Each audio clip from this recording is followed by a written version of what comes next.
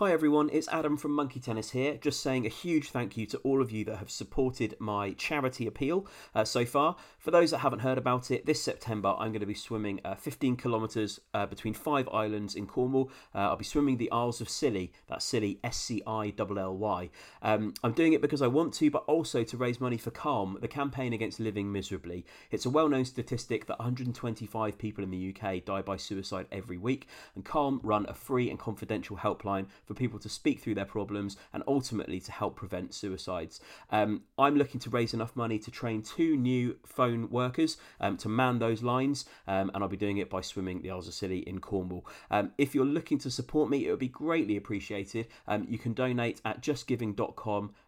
Just go there and search for Adam Swim Scilly. That's Adam Swim Scilly, Scilly. All donations greatly appreciated. Thank you for helping me to support Calm. And now, on with Monkey Tennis. Hiring for your small business? If you're not looking for professionals on LinkedIn, you're looking in the wrong place. That's like looking for your car keys in a fish tank. LinkedIn helps you hire professionals you can't find anywhere else, even those who aren't actively searching for a new job but might be open to the perfect role. In a given month, over 70% of LinkedIn users don't even visit other leading job sites. So start looking in the right place. With LinkedIn, you can hire professionals like a professional. Post your free job on linkedin.com/achieve today. Hold up. What was that? Boring. No flavor. That was as bad as those leftovers you ate all week. Keke Palmer here, and it's time to say hello to something fresh and guilt-free. Hello Fresh. Jazz up dinner with pecan-crusted chicken or garlic butter shrimp scampi. Now that's music to my mouth. Hello Fresh. Let's get this dinner party started. Discover all the delicious possibilities at hellofresh.com.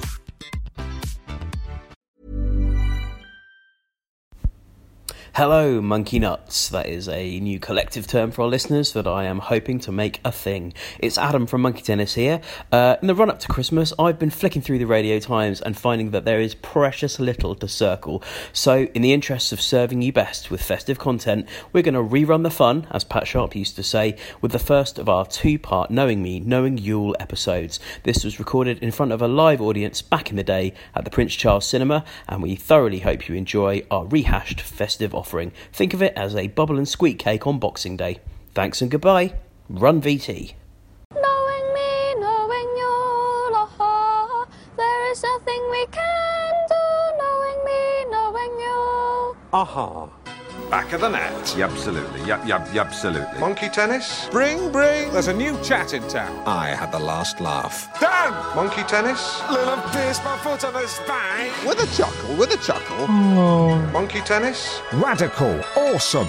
Mega. Monkey tennis. Where's my assistant? I do not know. Okay. Monkey tennis. Edmonds is a total wazzock of a guy. Yes, and yes. It's hotter than the sun. I said, who the hell is that? A ho! Monkey tennis. What a night. Yeah. I am hopping mad and I want something in the middle. Monkey tennis. The people who enjoy Alan Partridge will enjoy this podcast. The people who've never got it still won't get it. Ladies and gentlemen, welcome to the Prince Charles Cinema in London's glamorous Leicester Square and to Monkey Tennis Live, in which 4 idiots discuss, dissect and celebrate Alan's Christmas special, Knowing Me, Knowing Yule, approximately 3 weeks before it's appropriate to do so. Later, we'll also be welcoming to the stage Simon Greenall, polymath, actor, meerkat and most importantly, Michael. A lot has happened since we were here last year looking at Alpha Papa. Armando Iannucci has released his most successful movie to date in the form of The Death of Stalin. Steve Coogan has won a BAFTA for Scissored Isle, and we've watched our listener numbers gradually decline week on week. That said, word has got around since we topped the iTunes chart that we're the go-to podcasters for professional, masterful broadcasting and crisp, clear pronunciation, as you're about to hear. Greetings, Alan aficionados and Lynn lovers, and welcome to Monkey Tennis, the Alan Partridge fan podcast. Hello, everyone. I'm Adam Brooks, and I'm joined by Tom Dark. Sorry, should I? At Swollen Danube. I should have read that before. Do you want to just start the whole? Yeah, I will. Yeah. Swollen Danube. Danube. Is it Danube or Danube? I don't know. It's Danube. It's the name of a river. Is that's what it is, yeah. Swollen Danube. What's a Danube? Flatly, mate, yeah. I don't give a Danube. I'm going to struggle saying Danube. No, but I think I'm going to laugh when I say it. Swollen Danube. No, you don't pronounce the B, surely. Yeah, you do. What river is it? It's in... And staying on a Knowing Me, Knowing You tip, we've got a tweet from @SwollenDanube. Sorry. On another Knowing Me, Knowing You tip, we had a message on Twitter. Who's from? Without further ado, audience, please make some noise, and Alexa, please play pre-recorded applause tape as we welcome the hosts of Monkey Tennis.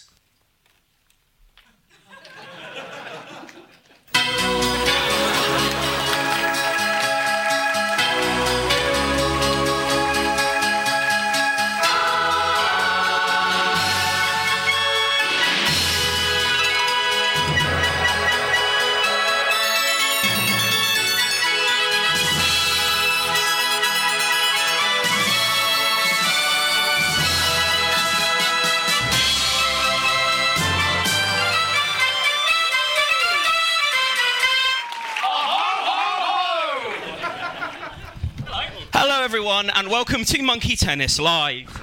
I'm Adam Brooks and I'm joined by Tom Dark. Please don't take my chat away from me. Nick Older. We had great times in the Vauxhall Labrador. And Tom Stab. 300k or we take it to Sky.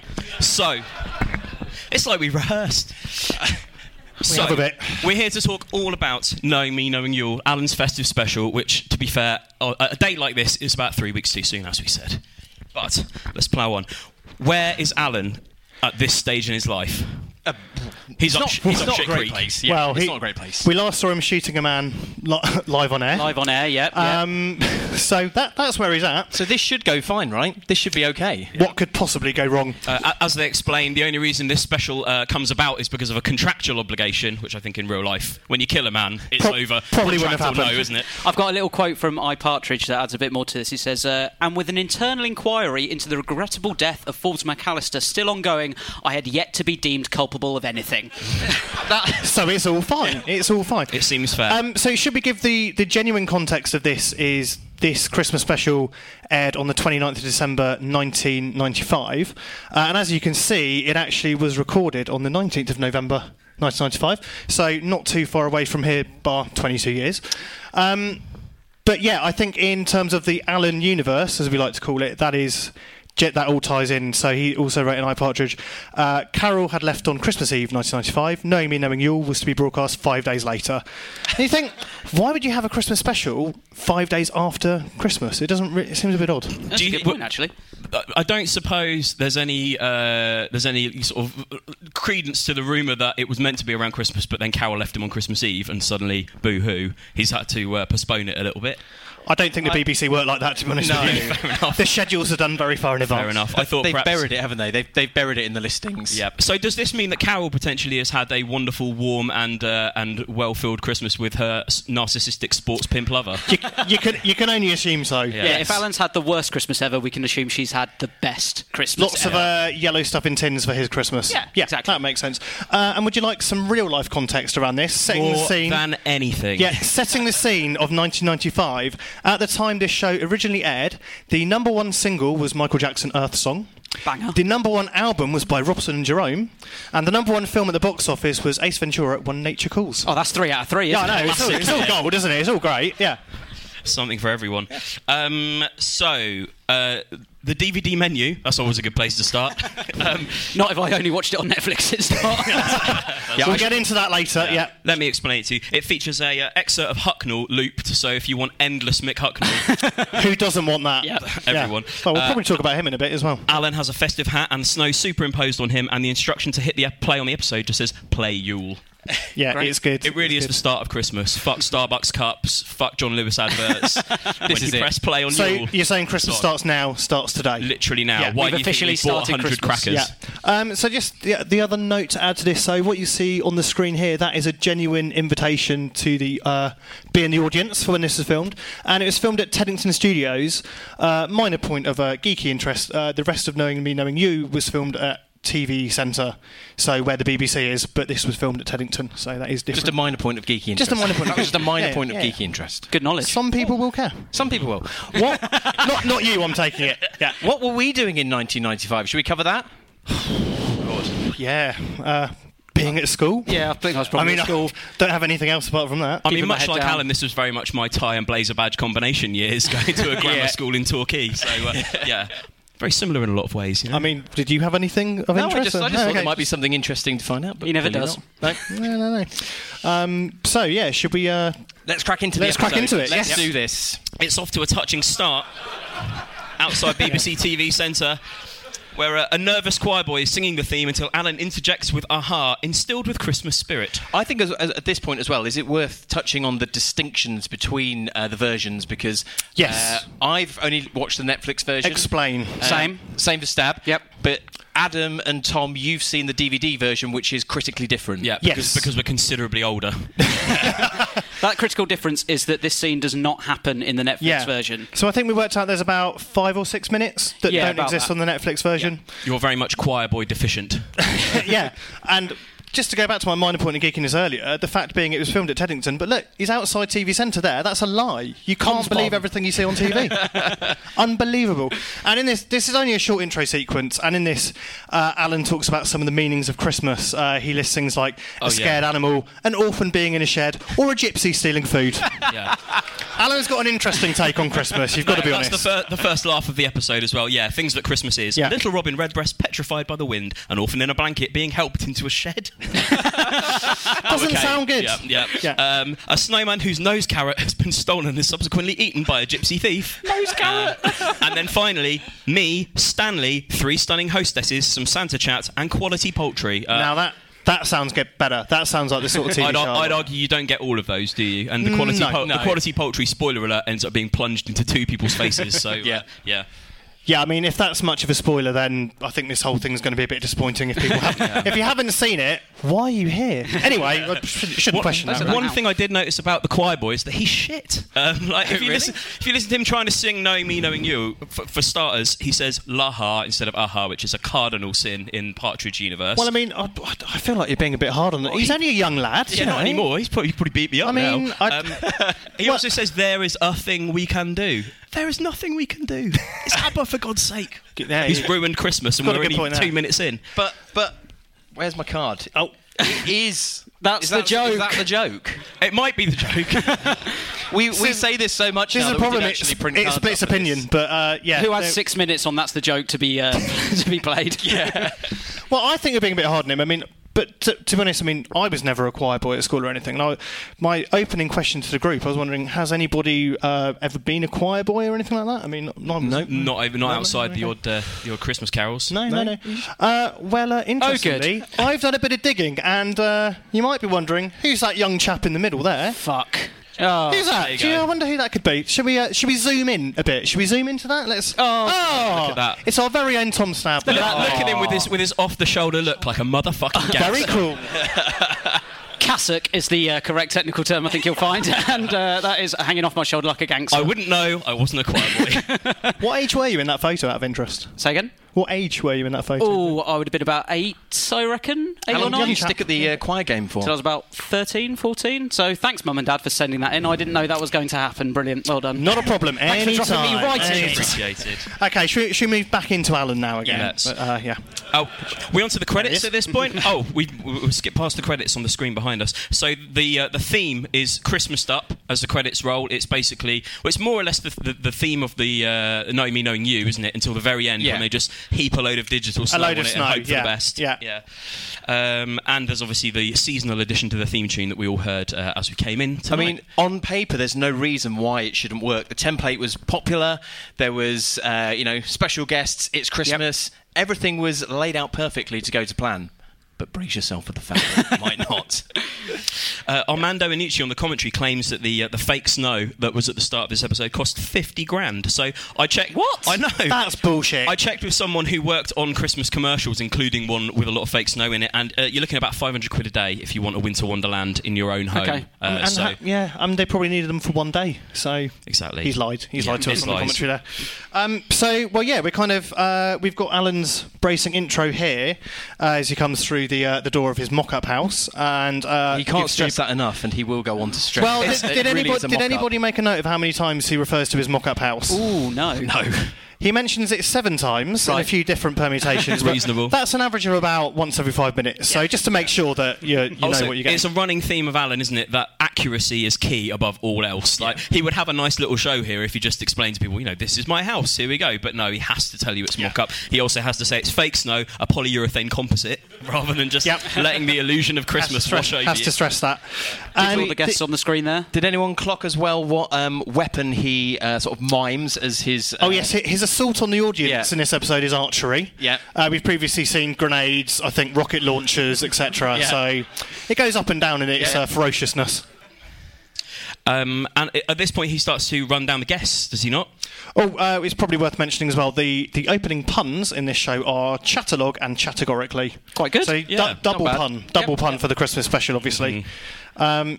Go on. He basically he runs down a list of guests, and at the end is the bombshell that Mick Hucknall is going to be on the show. The star guest. I remember seeing this for the first time and treating that with a lot of cynicism after being promised Roger Moore, and during an afternoon with Alan Partridge, Sue Cook, both of which failed to appear. So Sue Cook did the same thing to us, didn't she? She did, yeah. Sue Cook stood us up this time last year. But, she sent us a very nice letter, which you can listen to in the Alpha Papa special. But yeah, I mean, it's Mick Hucknall is the only genuine real life person to appear in an Alan show like that, isn't he? Well, I think these are all real people. Well, yes, but I mean, okay, Mick Hucknall appearing as himself in that case, yes. Granted. Anyone have anything in particular on his rundown of the other guests? They're slightly unremarkable. I mean, a TV commissioner as a guest. It's using that to his own end. It's almost like he's got an ulterior motive for having Tony Hayers on, isn't it? I mean, I don't know about some of the extras that are behind him. So as you move on, there is a man sitting on the sofa behind him as he's introducing the guests on the show. And if we get to the slide there he is. It's that guy. Looks a little bit like Armando Iannucci, I thought. And then listening to the commentary, they all said the same thing. And it turns out that is actually the set designer's brother. And he's chatting to this series' casting director. Nice. There we go. So you do learn useful things in commentaries, kind of. I also thought it's worth noting that it takes just 2 minutes 40, and this is on the Netflix version, that's crucial, for the words child pornography to be used. Very good point. Was anyone else shocked by that? Merry Christmas, everyone. Also, just a quick thing, on the commentary, there's a lot of people who are obviously involved, acted in. There's the guy who plays Glenn Ponder, there's Rebecca Front, Armando Iannucci, and so on. Notably absent, as he often is from commentaries, is Steve Coogan. And the reason Armando gives for Alan not being there is that he's had to go home. He's just found out he's got bats. Yeah, they give like a really random excuse on each episode because clearly he just couldn't be bothered to turn up to the commentary recording. Yeah, not interested. I mean, he might have been too busy, but I won't accept that. It's also at this point that we find out that Alan's house was broken into over the 6 consecutive weeks that he was filming Knowing Me, Knowing You. He was burgled every single week. Broken into every week. Yeah. And I did enjoy just you get a nice switching. So he talks about that and basically threatens the burglars with violence, and then moves on to meet the bell ringers of Norwich Cathedral. Yeah, but crucially as well, it's not violence that he can enact. This is violence that he's paid someone to do on his behalf, which is quite a classic Alan thing to do. Yeah, just hiring the mercenaries. Exactly. When shit goes his dirty work. That's Mike and Ted from Securicor. Can you remember the name of the 2 Alsatian dogs? Oh, it's Tintin and Pickles. Should have known you would have that in your notes. That was an absolute guarantee. There's no notes. Blank screen here. Yeah. So popping on to the next slide is one of the key guests throughout the episode. Mary. I believe. Mary. Yep. There she is. There she is. So I thought she's basically dressed like Snow White, Disney Snow White there. Mary talks to Alan about the birth of Jesus Christ our Saviour, and Alan just responds, fair enough. He does not give a shit about the religious aspect behind Christmas whatsoever, which is quite evident. She's really pushing the religion angle. I say religion angle, it's unfair, it's Christmas after all, but she's really pushing that throughout the episode, and he's very resistant, isn't he? Well, to be fair to him, she has derailed that conversation slightly, even though he feels the need to say, keep it light. That is a fair thing to say. Like, you wouldn't want to take the conversation down that route, surely. Well, not within the first 3 minutes of the show. She's already gone on about religion. She's mentioned child pornography. Who's invited this person? Stop pushing your Christ agenda on this show. I mean, arguably that's Pear Tree Productions failing, if anything, that they've invited bad guests. So he's only got himself to blame. So in his attempt to try and get her back on track, he says, keep it light. Have you seen Noel's House Party? This is a lot like that. So that's very much the basis for this. Yeah, so I thought it was interesting. At this point, I think you could argue that Alan very much aspires to be a Noel Edmonds level of entertainer, which I know sounds ridiculous these days. But then I thought, if you get back to kind of Nomad era, so the kind of most recent bit of Partridge we've had, he describes Edmonds as a total wazzock of a guy. So I thought, at what point does it all go wrong there? So another question. Oh, hang on. What's this? This is a spoiler. Well, we've jumped ahead a little bit here. But hey. Another question to the group, which I think we know the answer. Has anyone ever appeared on Noel's House Party in any form? No, I have not appeared on Noel's House Party. I know I haven't. Nick, have you? I have not. Absolute barrel of pricks. Well, there we go. I've done a bit of digging. So we've got a wazzock on the left, and I wonder who that young chap circled on the right might be. I think we need a zoom. Should we zoom in? There he is. It's our very own Adam Brooks, as seen on Noel's House Party. I used to grow hair back then. Adam, do you want to describe it? Do you want to talk us through what was going on there? What was the feature you were on? Because I reckon people that watched it in the 90s will remember. The feature I was on was Wait Till I Get You Home, where they basically... Sinister. They basically... Well, in that day and age as well. It's about to get a whole lot worse. So they ask you questions about your parents, and then you grass your parents up, and then they sort of ask them what they think you said, and then you get a load of prizes or not based on that. What prizes did you get, actually? I don't think I know the answers. They were not the cream of the crop. I got an ice cream maker. I got a Noel Edmonds garden gnome. A cow butter dish. And I got a set of oil paints. But no child wants oil paint, surely. There were two things about this experience that were very disillusioning. One is that the guy after me basically grassed his parents up for having a sex tape under their bed. And that, amazing. As a reminder, this used to go out on BBC One in the 90s to about 18 million people. So, I have raided the Wikipedia facts archive here. Before you get to that, so we can get to that. The most crushing thing about being on Noel's House Party was I was at one point handed a signed photo of Mr. Blobby, and firstly, I'm worried about this. We've all seen Mr. Blobby's hands. Where's the dexterity required to grasp a pencil and sign your name in font about this big? And Very good point. They'd also embellished it with a handprint, which was probably about the size of the top of this bottle of water. So I don't know who he's got doing his dirty work, but no, I didn't know. Didn't even get to meet Blobby. He wasn't in my segment.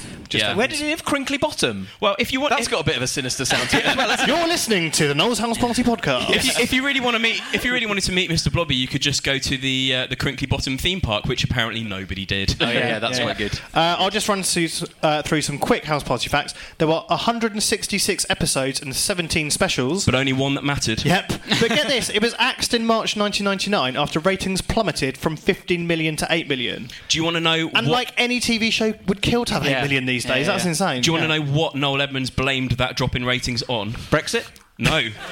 Even more strangely, Ronan Keating.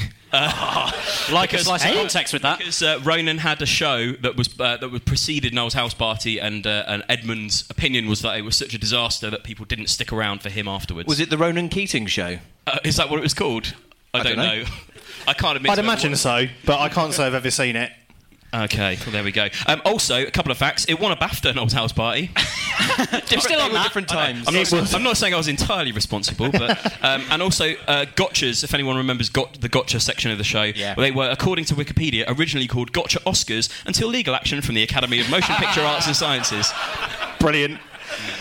That's pure Partridge, isn't it? That is perfect. Yeah. Brilliant. So continuing, because we're kind of still only at the introduction of the episode, really. So Alan meets Glenn at this. talks through Glenn Ponder and Andy at this point, and I think he describes Glenn as having fingers like a centipede, which I thought was quite an odd description. Yeah. And there's also the bit of chat about he going on to talk about he was playing Mortal Kombat over Christmas. Now, we've had a few messages from one of our listeners, Michael Brennan, suggesting that's an error in the story because Alan says he was playing Mortal Kombat with his nephew. So, question to the group, is Michael right? Does that mean it's an error? Is that Alan being an unreliable narrator because, as far as we're aware, he's an only child, but maybe he's not? Or is it just that it's a sibling of Carol's and Alan's never mentioned it before? Which one do we think that is? He's embellishing for a joke, isn't he? I think that's the joke. Yeah, that's the joke. I think it's fine. There we go. So, there we go. Just Michael Brennan has messaged us about 3 times about that, so I thought we should... he is that's clearly adamant. Up, Michael. Unless if he's here... Is he here tonight? Emailing us. Oh, he's not adamant enough to buy a ticket. Yeah, no, just email. Yeah. It's a well-rehearsed routine, isn't it, where Alan says, it's very pleasant apart from on Boxing Day when I cut a man's head off and put it on a spike. Yeah. And Glenn says, really, Alan? Yes, I was playing Mortal Kombat on my nephew's video game. Yes. And also, Glenn's really hamming that up, that really, Alan, he almost looks at the camera at that point as well, which I thought was quite funny. There might be some Mortal Kombat experts here. I don't know. It's not for me to say. But I did a bit of research, and I couldn't find a move where you can impale a head on a spike. I found one where you can impale the body. I found one where you can tear the head off, but no head impaling on spike. It's an amalgamation, isn't it? Yeah. Yeah, maybe that's the joke. He just doesn't... He can't remember what he did. He's got no idea what he's talking about, really, is he? We come, at this point, to the first attempt to shoehorn in product placement for Rover. Yes. That was... so Alan says that's what he received for Christmas, doesn't he? Yeah. Sadly, there was nothing in the commentary about this, but I was interested how they got around that with the BBC in real life, because obviously Rover is a product. They are promoting it one way or another. Yeah, it's genuine product placement, but I guess because it's within the context of that's the joke, it's fine. Yeah, okay. It's interesting that obviously Tony Hayers takes issue, and rightly so, with product placement. And this was obviously in 1995, when I imagine product placement was a bit of an alien concept. In 2017, I'm sure we'll all appreciate, though, that it's very much a real thing. So I thought, I've done a bit of research as well. What? I know. You normally don't do anything. I know. But this is what... shocked silence. This is what ITV in 2017 defined product placement as. Product placement is where we integrate a brand into the narrative or environment of a programme. This offers a truly unique marketing opportunity as products are showcased within natural settings, more relatable to viewers. That's mainly you. And in turn, providing inspiration or in some cases validation for purchase choices to really make your brand stick in a viewer's mind. It's best to make product placement part of an overall marketing communication strategy. That's product placement in 2017. It's now legal and allowed. Yeah. I feel quite dirty just hearing that, but thankfully this delicious Radnor spring water is really happy to rinse it away.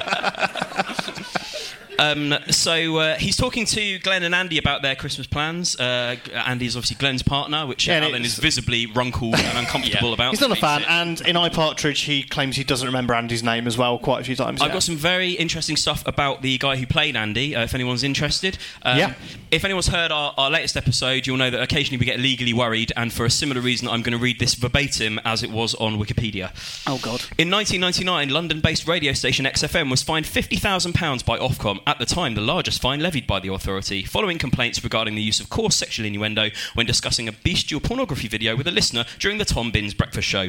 Parent company Capital Radio decided not to sack Binns, but in a meeting shortly after the fine was issued, the radio authority made it clear to Capital Radio that this would negatively affect the decision to renew the XFM licence. It doesn't stop there. In December 2009, Binns was fired by BRMB by its owners after he cut short the Queen's Christmas message. The message was played into a show in error instead of the expected 2-minute news bulletin. Binns joked, 2 words, boring. He then went on... I know, sackable offence. What, and that didn't go down well? He then went on to joke that the British monarchy can't be as good for tourism as some people claim because the French executed theirs and people still visit France. Wow. And you're telling me he's not on the airwaves anymore? This sounds like Radio Gold to me, but I don't know what... Would listen. Very Alan. Going back to the product placement discussion, obviously Boaster's biscuits get quite a lot of mentions during this episode. Yeah. Although Alan, as far as we're aware, that's not intentional product placement. But so obviously we had some out in the bar whilst you guys were all waiting to come in earlier. Not that easy to find either. No, you had a bit of trouble tracking down. I've never actually eaten a Boaster's. Until tonight, I'd never even eaten a Boaster's either. I still haven't. Maybe I'll get one if there's some. It's been a culinary revelation for all of us. But did anybody look at the Boaster's biscuit website? Because they do have one. No. I mean, no. As if you wouldn't. No, I mean, I just liked. There's not much information on the website apart from there is a very large tagline across the screen. It says, "Behold the buttery swagger of the boasters." It's a biscuit. That's mad. Anyway. Not even a popular biscuit, is it? No. Well, until we bought 16 packets yesterday. So what you're saying is that buttery swagger has not been earned. Yeah, only available in Aldi as well. Yeah. Actually, in Asda on the rollback. Oh, Asda, get in touch for a sponsorship. There we go. Alan introduces Yvette, Martine, and Sam at this point. His 3 Christmas crackers. It's getting a bit tabloidy at this point, I think. Yeah. They're just three lovely ladies, I guess. There they are on screen. Crackers, Alan would like to pull one of them. Yeah. And I think on the commentary, there's at least one of them, perhaps all of them, weren't actually actresses, but on the commentary they were saying they do listening very well. That's all they needed to do. There's potential there. That's all they needed to do. And then we're into the Fanny Thomas era. Yes, played by the actor Kevin Eldon. Kevin Eldon. There he or she is. Yeah, a TV chef with a difference. Let's see what she is up to, as we're told in the episode. Let's go to my kitchen, my mock-up kitchen, once again, making it... Yeah, no, I did think... So, when you get over to the kitchen, you've kind of seen all of Alan's mock-up house. So, question to the group, what did we think of Alan's mock-up house? If you thought the only way to get a more defined jawline with natural-looking results was through surgery, think again. Juvederm Volux XC is a non-surgical injectable gel filler that improves moderate to severe loss of jawline definition and can help you achieve natural-looking results with little downtime. Even better, this improved definition lasts up to 1 year with optimal treatment. No maintenance required. Improve jawline definition for a smooth, sculpted look with Juvederm Volux XC. For important safety information and to find a licensed specialist, visit Juvederm.com. That's Juvederm.com. Not for people with severe allergic reactions, allergies to lidocaine, or the proteins used in Juvederm. Common side effects include injection site redness, swelling, pain, tenderness, firmness, lumps, bumps, bruising, discoloration, or itching. There's a risk of unintentional injection into a blood vessel, which can cause vision abnormalities, blindness, stroke, temporary scabs, or scarring. Talk to a licensed specialist to find out if it's right for you. I'm Sandra, and I'm just the professional your small business was looking for. But you didn't hire me because you didn't use LinkedIn Jobs. LinkedIn has professionals you can't find anywhere else, including those who aren't actively looking for a new job, but might be open to the perfect role, like me. In a given month, over 70% of LinkedIn users don't visit other leading job sites. So if you're not looking on LinkedIn, you'll miss out on great candidates like Sandra. Start hiring professionals like a professional. Post your free job on linkedin.com/achieve today. Wow. Nice. Yeah. What you're hearing are the sounds of people everywhere putting on Bombas socks, underwear, and T-shirts made from absurdly soft materials that feel like plush clouds. Yeah, that plush. And the best part? For every item you purchase, Bombas donates another to someone facing homelessness. Bombas. Big comfort for everyone. Go to bombas.com/ACAST and use code ACAST for 20% off your first purchase. That's bombas.com/ACAST. Code ACAST. I mean, it's a lounge in the kitchen. It's a good point. We only see those two rooms. Well, maybe it's only 2 rooms, but I just thought it just looks very 90s. Very doesn't 90s. It's lots of dark wood and heavy patterns, and it looks pretty bad. He's got the fan of swords above the fireplace, doesn't he? Yes, yeah. There's a nice touch on the commentary where they're talking about whether or not anyone on the commentary has previously played a member of the opposite sex or not. And I think it was Armando that said on the commentary that Steve was very proud of the centerfold that he did in the book when he was acting as Pauline Calf. He said to him, this is a quote from Armando, he says, "Those are my breasts. I just pushed them together." That's commitment. Would you like to know what Alan said about Fanny Thomas in the... Well, this is in Every Ruddy Word, so there's a picture... So that's the scripts book for all the Alan shows. Mm-hmm. There's a picture section in the middle. So there's a picture not too dissimilar from this in that book, and the caption underneath from Alan, written by Alan, reads, "I've never really understood his/her sort, but I recently saw Priscilla, Queen of the Desert. Brilliant film and a real insight into why certain types of gay men certain types of gay men in makeup like to shout so much." Alan's words, not mine. Not ours. Crucial. What a takeaway. Is it worth going through very quickly all of the Fanny Thomas innuendo that we enjoy in this episode? God, there's loads, isn't there? There is loads. So there's... Alan, you've caught me with my hand wrapped around an enormous chopper. Do you want stuffing? Yes, please. You don't look the type. More of that later. You'll be lucky. Don't talk with your mouth full. Ooh, reminds me of my boyfriend last night. My spatula's stuck under my flapjack. I bet she takes down your particulars. There's nothing I love more than a hot, spicy stuffing. Help me out by grasping this very firmly and giving the top a good hard tug. It's quite stiff. That's what they all say. Take a big fistful and give it a good stuffing. Further, right up to the neck. And finally, it's rude to point, Alan. Oh, I'm not talking about your finger. What do you do for an encore? I've actually got a couple of others. Put a cork in it. I tried, but it doesn't help. Knock it on the head. I didn't know you were into the rough stuff, and you pulled it out too soon. Oh, there we go. I did put it out too soon. There weren't enough. That's the joke. Well, before we move on to Tony Hayers, my residing question from the first appearance of Fanny Thomas in the show here is, why does she eat an ice cream at the end of this bit of chat? Yeah, she's eating a cornetto, isn't she? Yeah. For no apparent reason. Weird. It's the middle of November. Maybe it's Christmas. Maybe Kevin Eldon's demands were, I just want a cornetto, please. And it's so superficial as well, because Fanny says, "Oh, do you want to know what I'm cooking?" No, there isn't time. No, there isn't time. They spend all the time talking about the abbreviations. Yeah, and that they have to cut Zola Bud.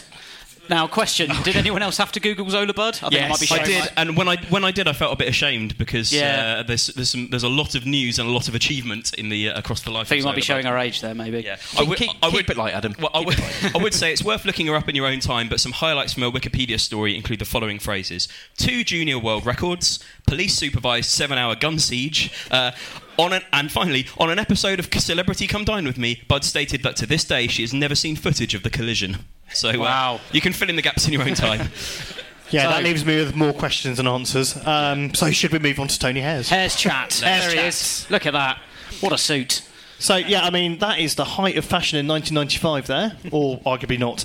So my first note about this scene was Alan has to move random people off the sofa to get this chat started. So in a real TV show, you would actually have floor managers to do this. So is that just Pear Tree Productions, they're cutting corners again? We don't need a floor manager, just Alan can do it. It's just a worse way to start an interview. Yeah. And then you have a man awkwardly stood behind them, which will be popping up on the screen behind us in a minute. And just in case you... There he is. Just in case you're not sure what I'm talking about, I think... There he is. Just highlight. The lurker. Yeah, so he's behind them for the entire chat, kind of like just looking puzzledly at mince pies. It's ridiculous. Like that. Yeah, exactly like that. So essentially, we've obviously discussed that Tony Hayers is a bit of an odd guest. Why would you have a commissioner? And essentially, why would you have your boss? Like, imagine interviewing your boss on TV. It is what obviously... could possibly go wrong? Yeah, I mean, obviously... Sorry, I have a quick question. Yeah. Do you reckon this is Alan's idea or it's Tony's idea to be on the show? Well, I think obviously Alan wants to use it as a career advantage, but it could be trying to do a bit of a right to reply type thing where we've got one of the top BBC execs to talk about what the BBC is doing. He's new in the role, isn't he? So maybe it's a chance for him to kind of, get in front of the public, talk about what his plans are for the BBC. And to be fair, Alan does kind of go down that route to begin with, although clearly makes it very much about himself and attempts to... Well, it's all an excuse to beg for that immortal second series, isn't it? Yeah. And obviously Hayes shuts him down every step of the way, which is quite enjoyable. And I had another note that Alan just makes a fantastic disgusted look to camera when they start talking about onanism or masturbation. He hates that. He's not a big fan of it. Yeah, and again, like... Well, I mean, the word, I don't know. Anyway. but at that point, like, the bell ringer or the Mary has come into the fold, and again, that's just like it's unprofessional. It doesn't make any sense. But he's doing it because Tony thinks it's a good idea. Yeah. But he's not in control of the interview. Kind of Tony's leading it. Is he ever in control of the interview? No. Read the masturbation bit. There's a bit where Alan says... Always a sentence I like to hear. That's what the people are here for. When Alan goes, well, don't do it then, there's a little twitch in Rebecca Front's mouth. I don't know how she holds it together because that bit is brilliant. But one thing I did want to say is the audience, the live audience, a little bit jarring in this point because there is a woman who is laughing so loudly that does it kind of jar with the live studio audience? I think she gets mentioned on the commentary as well. Does she sticks out to that extent. Yeah. Just a quick thing about David Schneider playing Tony Hayers. Post I'm Alan Partridge, he's the longest running character after Alan across all Alan material, and David Schneider apparently begged to play him as a ghost in I'm Alan Partridge Series 2, which what? That's just what the commentary says. So I don't know. Maybe we can fact check that later. I've watched it with the commentary and somehow I didn't pick up on that. That just passed me by. Tony Hayers ghost. Come on. Tony seems very at home within Alan's concepts and tries to abbreviate AHA, much to Alan's disappointment and disgust. And refers to the bell ringers to make a joke. And I started to think maybe it seems like he understands how this show should run better than Alan, really. It's almost as though he knows how to make TV programmes, isn't it, as the chief commissioner Good point. of the BBC. Good point. The other note I had for this scene is that Alan refers to when the boat comes in as terrible, which I thought is the second time across Alan shows that he talks about that show. And I actually had no idea what that was. I don't know if anybody else had to Google that at all, or if anyone thought to. I didn't even think to. Did you? Nope. No. So I'd never heard of it, but it is a television period drama produced by the BBC between 76 and 81 about a First World War veteran who returns to his poverty-stricken hometown in the northeast of England, which is obviously why Alan uses it as a reference point to Michael the Geordie in I'm Alan Partridge later on as well. Yes. But I did not know anything about that. The back and forth of Tony Hayers is so awkward as well here, where he's sort of playfully, but not so playfully, asking for the second series. Decisions are made and unmade all the time. The decision is pending, etc. It's torturous for poor Alan, isn't it? It's kind of torturous for everyone watching it, to be fair, as well. And even when, they talk about Christmas and what have you been up to this Christmas, Tony, and to the point where he obviously kind of, says he doesn't go to midnight mass because he's a Jew. Alan is completely derailed by that comment, literally, and just falls back on, you can just see his brain thinking, Jews are good. Thinking that will kind of that will smooth it over. Let's move on to the next thing. And this isn't they keep talking about religion, and this is clearly not what they should be talking about. Where Alan starts, proclaiming that he knows what God is. We all know what the highlights. We all know what God is, right? Yeah. So apparently, gas. Well done. Yeah, not like Caligas. oh God, no! It's not like Caligas. I've got something about questions of the group. Do you believe in God? Who is she? They. Well, it's a gas. It's a gas. It is a gas. It's a gas. Not going to get bogged down into that whole vibe. Yeah. It's Christmas. At this point, there's someone at the door. Oh, who could that be? And perhaps only because Alan's been calling into his head mic for Santa for about 10 seconds before the doorbell rings. And then he's like, let's see who it is. And so Santa, for starters, massively overdoes the ho-ho-hos. 10 seconds in, he's identified himself as a shit Santa. And he also, I think he identifies himself as Mike Taylor of the Norfolk Rover Dealer Network.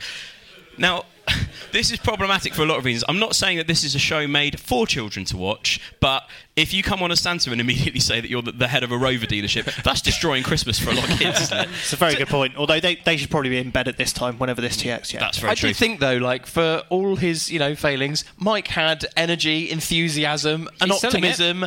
Yeah, and I actually thought he was one of the better things about the show, to be honest. Did he make you believe in Santa? Although this bit is a little bit weak. I think it's mostly there just obviously for the setup for later, really, isn't it? To continue Yeah. And also, you've got this section, so Alan kind of introduces a few other background guests after this happens.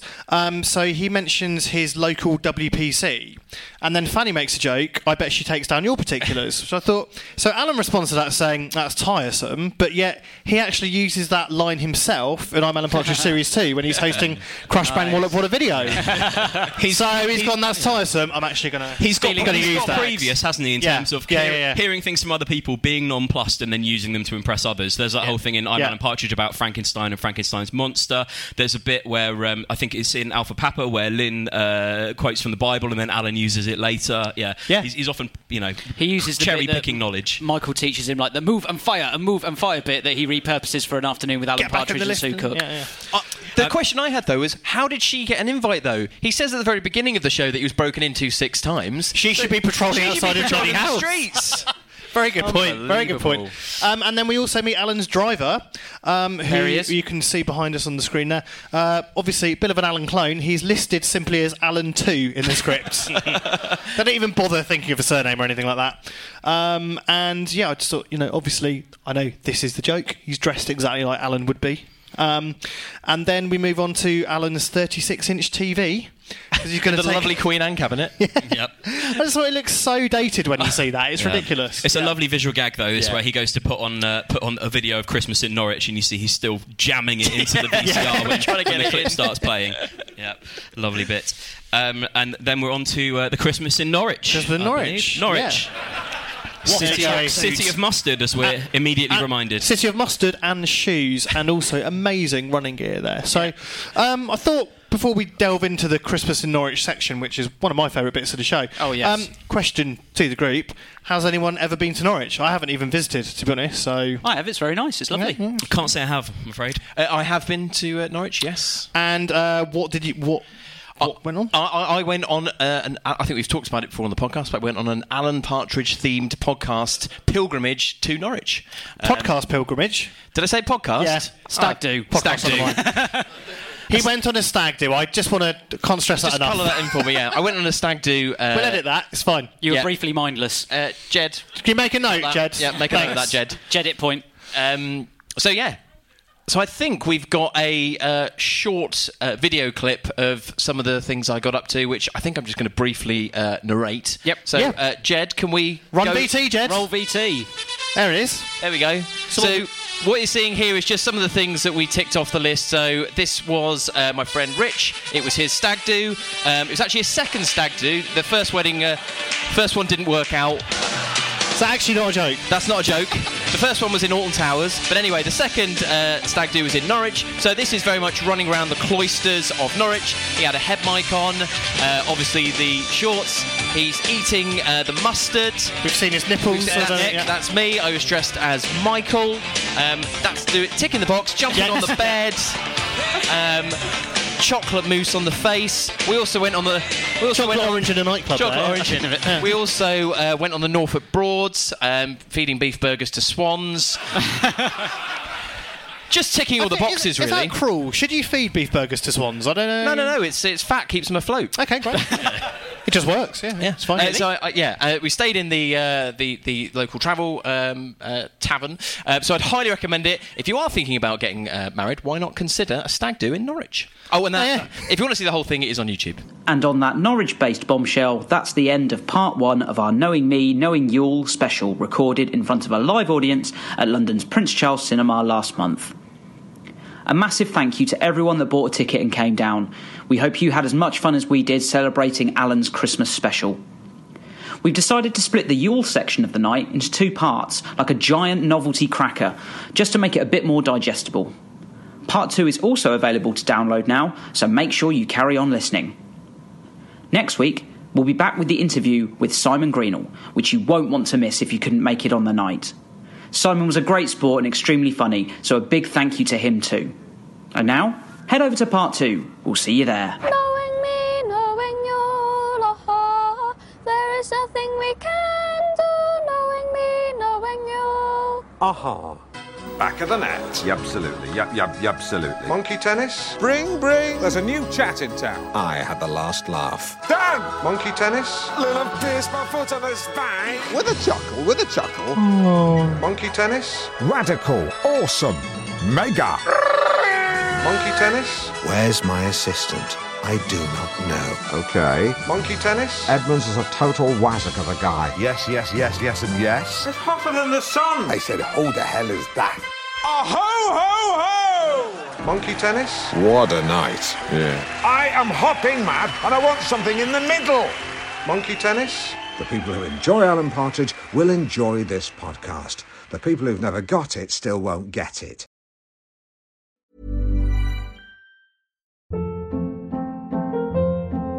Hold up. What was that? Boring. No flavor. That was as bad as those leftovers you ate all week. Keke Palmer here, and it's time to say hello to something fresh and guilt-free. HelloFresh. Jazz up dinner with pecan-crusted chicken or garlic butter shrimp scampi. Now that's music to my mouth. HelloFresh. Let's get this dinner party started. Discover all the delicious possibilities at HelloFresh.com. Even when we're on a budget, we still deserve nice things. Quince is a place to scoop up stunning high-end goods for 50 to 80% less than similar brands. They have buttery soft cashmere sweaters starting at $50, luxurious Italian leather bags, and so much more. Plus, Quince only works with factories that use safe, ethical, and responsible manufacturing. Get the high-end goods you'll love without the high price tag with Quince. Go to quince.com/style for free shipping and 365-day returns. When it comes to your finances, you think you've done it all. You've saved, you've researched, and you've invested all that you can. Now it's time to take those investments to the next level by using the brand behind every great investor, Yahoo Finance. As America's #1 finance destination, Yahoo Finance has everything you need, whether you're a seasoned trader or just dipping your toes into the market. Join the millions of investors who trust Yahoo Finance to guide them on their financial journey. For comprehensive financial news and analysis, visit yahoofinance.com, the #1 financial destination, yahoofinance.com.